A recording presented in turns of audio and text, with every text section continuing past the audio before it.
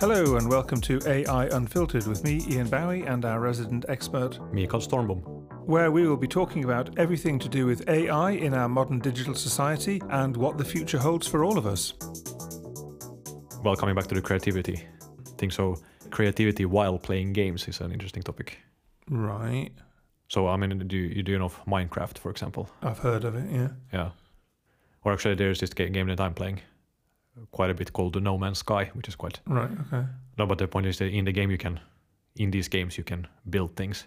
Aha, okay. So you can sort of unleash your creativity in these sort of virtual realms. Right, okay.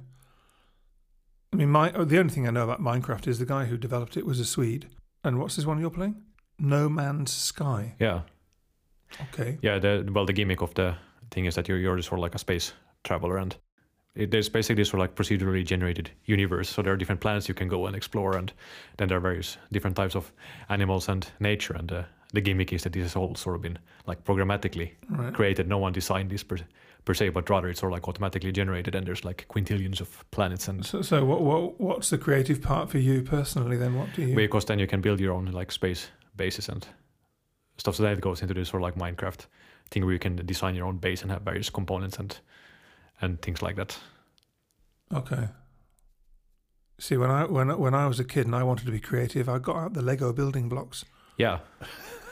Well, it is basically like Legos, except without the physical pieces of it. Yeah. Or Meccano. Meccano was another one. Yeah. See, this is actually quite interesting because I mean I've got to, like I say, late 50s, and these sort of things have never been part of my world, and I don't feel that I've actually missed anything at all. To me, being creative is writing poetry, writing a story, maybe write a song, or draw a picture, or take a photograph. Yeah. Yeah. But the idea of playing a game, until you literally mentioned it 5 minutes ago, just wouldn't have entered my head. Yeah. Well, I mean, it's, as you say, it's basically playing with Legos, except in a virtual it's realm. Online, yeah. Yeah, in a virtual realm, yeah. Yeah, right. Yeah, quite therapeutic actually. Yeah. Quite what? Therapeutic? Yeah. Is it? Well, it's a nice way to sort of take your mind off other stuff and just build your space base. Yeah. See, I mean, I would take out my notebook that I have here, and then I would start sort of writing and doodling like I do. You see, this is me being creative and silly and just writing down funny little things. Yeah. Pretty basic, simple stuff. But actually it's quite funny. Yeah, this was something I didn't even date this one when I wrote it. The Days of Robin Hood.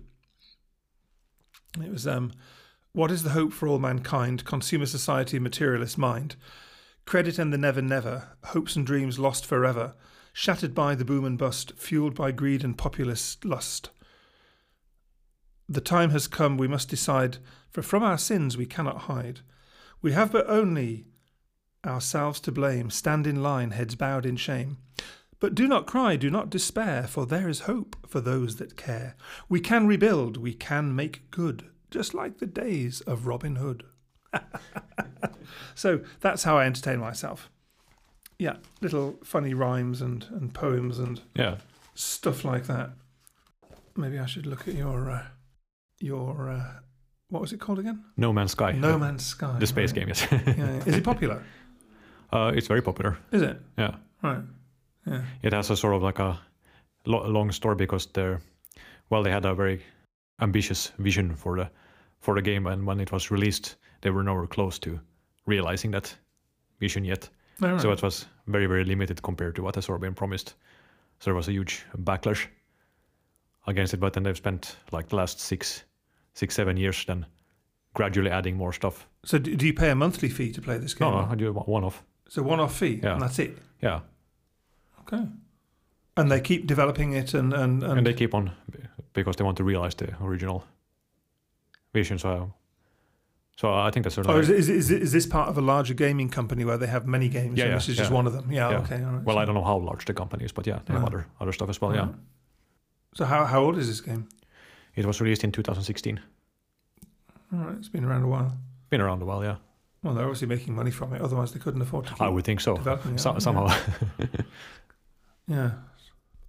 It's a massive industry, isn't it? Yeah, I mean, it's a bigger industry than the movie industry and bigger than the music industry. Gaming. Yeah. Wow. It's huge. Yeah. And of course, it became even larger during the pandemic because of people stayed at home and play games. People had time, didn't they? Yeah. And they had nothing else to do. Yeah. Yeah. Mind you, I think, again, all right, of course there are games and there are games, but, and I always seem to bring things back to education, but I think you could gamify education, couldn't you? Yeah, we have spoken about it in previous episodes, but yeah, I mean, imagine teaching architecture through build the Tower of Pisa and make sure it doesn't fall down. Well, yeah, I mean, there was something called Sim City back in the day, wasn't there? Do you remember? Yeah, indeed. Yeah, and that was about building a whole town or something, wasn't it? Yeah, I mean, it's still around and there are plenty of those. Skylines is a popular one as well, on the same theme of this or city building. Yeah. Create your ideal world. Yeah, you can create your utopia. Your utopia, that's right. Yeah, absolutely. Would it be possible to actually create an AI that would then make games? That would be funny.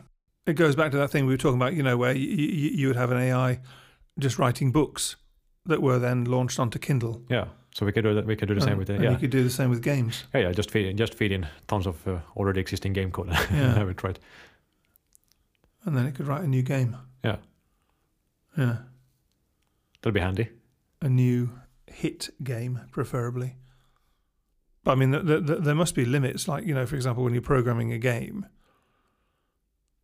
the basics are always the same, aren't they? For any game, pretty much. There are some fundamentals that are in Adaptations. I mean, that's why there are these game engines that takes care of the fundamentals for you. Right. So you don't have to program it entirely from scratch. Oh, right, okay. So you got a base that you can start with. But actually, the other day, we wanted to rent a film from Apple because we've got Apple TV. And it was a film called Battleship, which is a... That is some high-quality cinema right there, yes. Yeah, it's based on the World War II Atlantic convoys. So there's a little bit of historical... Oh, so you mean a different... Oh, not the Battleship I was thinking about. No, it's not called Battleship. It's called... Is it called Greyhound or something? Anyway, it's about because the North... the movie Battleship is based on the board game Battleship. Yeah, no, it wasn't that. No, I remember that. I've seen that film, load of rubbish. Or was it called Greyhound? It might have been called Greyhound. Shows you how much attention I pay to these things. But anyway, it's about the during World War II, the North Atlantic convoys, when they were trying to get stuff across to the UK. Well, of course, I was quite happy to rent it. I never see the point in buying these things because not very many films in the world I'd ever watch twice. Couldn't rent it, couldn't buy it because it's an Apple original product. You had to sign up to Apple TV. Right. Well, I didn't want to. But they very much wanted you to. Yeah. I'm sure they do, yeah. Yeah, no, speaking about seeing movies twice, I used to have a quite sizable DVD collection back in the day. Oh, yeah. This was before Blu-ray, which was before the current streaming. Oh, blimey, right, okay, that far back. Yeah, so I literally hundreds of them. Yeah, well, then my girlfriend moved in and I ran out of space, so I needed to get rid of them. But by that point, already you couldn't even give the DVDs away. So we tried selling them off. No one. Nothing. Nothing. Not even for €1. Not even for €1. Right. No, you literally couldn't give them away. No one wanted them. I mean, streaming's taken over. Yeah. I mean, I know there are people that have gone back to, for example, vinyl records, and I even believe. Well, I mean, when it comes to music, I do like to have like a physical copy of an artist that I like. I mean, for one thing, they get basically no compensation from the streaming services. Yeah. So not that they necessarily get a whole lot for just the physical copy, but it's nice to have a physical copy as well, because of course it has happened that if you listen to that, music goes away from Spotify. Right. Like for example, you can't listen to Neil Young on Spotify, example. Oh, right, okay. Because he took his stuff off there, for example. Right. So then it's nice to actually see that as a big loss personally. just as an example. Yeah. Okay. Yeah. But imagine if an artist that you actually liked. Yes. Yeah. No. Right. You would lose, like, all of Elvis or ABBA or the Beatles. Or yeah. By example, yes. So where's his music now? On alternative music service of your choice. So is it on Apple, for example? I imagine that it is, yes. We can do a quick check here, yes. people. Let's have a look and see. Shall we see? Neil. There he pops up, Neil Young. Yeah, and yep, you can get Neil Young on Apple, people, if you really want to. Yeah, why not? Yeah, okay. Yeah. So yeah, and or for the younger demographic, it used to be that, for example, Taylor Swift, she did not have her music on Spotify because as objection to how the compensation worked, or rather the lack of compensation. Yeah. So Taylor Swift. She also seems to like Apple, people. There you go. So Neil Young and Taylor Swift, both on Apple Music. Yeah. Excellent. We are also not sponsored by Apple Music. No, we're not sponsored by Apple, but I can highly recommend living inside the walled garden, as they call it. Yes. And in fact, we're using the Spotify ecosystem to get this podcast out. Oh, shit, yeah. No, but we're also on Apple Music as well, I think. Yeah. Oh, yes, it's okay. Yeah, it's fine. Oops. Yeah, so I hunted down a book from a second-hand bookshop because I had remembered that in my childhood I had read this book, but all I remembered was the sort of like the central premise of the book. So the protagonist, he wakes up in a foreign country. He has no idea how he got there. He doesn't speak the language. So he can't make himself understood. He doesn't even know where he is. And then this sort of mystery unfolds for him. And that was all I could remember of the book. I've been Googling that sort of plot point for years to try to figure out what the book was. And to no avail. But then suddenly it struck me that maybe the author was Hungarian. And then it came up. The book in English is called Metropole, the book. Okay. So then I found it. Right. And you bought it? And I bought it. In what language? In Swedish, because I had read it in Swedish back then. Yeah. Yeah, but no, that was sort of interesting because I've always taken pride in my Google search skills. I've been able to find... Right, and this one was eluding. This was my white whale. A little bit elusive, yeah. Yes. Yeah, it's funny. Actually, I think that's probably one disadvantage of being English, is that, there's so much literature available in English from English authors that you don't tend to spend a lot of time hunting down other books from even translated authors. I don't know about other people, but I always think there's something missing from a book that's been translated. Whether it's the feeling or there's something always missing from a translated book. I agree. So if I happen to speak the source language even passively, then I prefer to use to read it in the original language. Yeah, it's the same with films. Yeah. I think it's only recently when Scandinavian noir became such a huge thing that I really started taking an interest in non-English series or films or whatever. Yeah. And I've also known actually the French make some very good action films and detective films and things like that. Well, they invented cinema after all, didn't they? Yeah. No, but of course, because I know, like, for example, in Finland, you're so used to having all kinds of literature and also film from all over the world. I know German detective series, of course, been very popular. Yeah. Swedish, of course, and many, many others. So in a way, you've got a sort of a richer variety of source material. Well, yeah.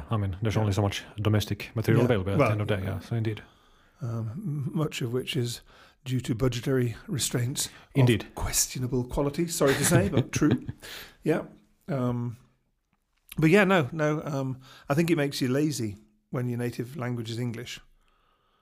you kind of lose that curiosity. You know, oh, why do I want to watch that French rubbish? You know, so let's find something English. Yeah, I guess you're not used to, you know. No. To foreign languages in a way, yeah. No, or is there an English version of Seven Samurai? You know, you know why? Yeah, there's that Western. What's the name of it? I forgot. Western. There's a Western movie that's basically in a sense a remake of the Seven Samurai. Is that right? Well, there was the Magnificent Seven. Yeah, might it be that one? I don't know my Westerns. I don't think. Yeah. And I think you miss out as well. You know. On cultural understanding, cultural empathy. It's difficult because, of course, in my opinion, you know, I mean, I write, and in my opinion, what's happened with the ability to allow everybody to become a writer is, yes, of course, you allow new voices to be heard, but you kind of devalue the whole area because suddenly there's so much more dross out there as well. And it becomes very difficult to find the gems because there is so much rubbish that you've got to sift through. Well, maybe AI could play a role there. And literary detective. No, but an AI quality assessor who goes and looks at, this is a good piece of writing right here. So if we get a literary critic. Well, that's right. You know, I mean, who only likes James Bond-esque sort of, you know, plots. Then anything else is just going to get thrown in the slush pile, isn't it? Yeah. So then we need AI literary agents with different tastes to. Well, you do. And actually, what is quite interesting is if you read, for example, I think it was Leslie Charteris, wasn't it, who wrote the Saint books. Well, if you try and read the Saint books, they are just heavy going. Right. But if you watch the Saint television program, it's great fun. Right. Yeah. There are 3 examples that I've got of where the books are not as good as the television series that were a spin-off from them. One is The Saint, another one is Lovejoy, and another one is Morse. You know, the Inspector Morse series. Sure. Yeah, I've read a couple of the Morse books. Yeah, well, then there are some books that are just completely forgotten. Gone with the Wind, for example. Yeah. Well, because the programs, the movies, yeah. But then you see, you go to children's literature, and we talk about my absolute all-time favourite children's author, Roald Dahl, and a lot of his books have been turned into films. But I would still go for the book every single time. You know, Charlie and the Chocolate Factory, James and the Giant Peach. You know, they're just such good stories and such good books. But in my opinion, the films just don't do them justice. You know, even though they had, Johnny Depp as Willy Wonka and all that kind of stuff. But no, well, I mean, sorry. There's the one from the 70s as well. You know, with Gene Wilder as Willy Wonka. Yes, that's right. Yeah. Didn't work for me. Yeah. Well, first of all, I mean, Roald Dahl, he was sort of English via Norway and Wales. But, you know, 2 Americans playing Willy Wonka. Come on, guys, you know, would have been better off with Ken Dodd. But, yeah, no, they didn't work.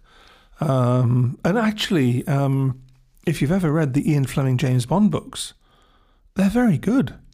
I mean, I like the films as well. I think that there's an example of where the book and the film work quite well together, even though the stories of the later James Bond films diverge quite considerably. Sure. From the original book. I mean, The Spy Who Loved Me, the book and the film, you know, I mean, the only thing they share in common is the title. Yeah. Well, then there are, of course, those pieces of work where the movie and the book are sort of adaptations of each other. So 2001 comes to mind. A Space Odyssey is the Stanley Kubrick movie, and the book, they kind of sort of were created at the same time in a way. Right. Yeah, you see, that's not really my thing. About the only sort of... but they are both classics in their respective... I mean, the only sort of science fiction thing that I ever really had half an interest in was Star Wars. And that was the original film of, 1976? 76, yes. Yeah, yeah. Look, I grew up with Star Trek in the sort of 70s and very early 80s. And the early Doctor Who's. So yeah, I think you would definitely need many AI critics for all the different sort of styles and genres, so that there's something for everybody. You've been listening to me, Ian Bowie, and my colleague Mikael Stormbom on AI Unfiltered, and for more episodes, please go to aiunfiltered.com. Thank you.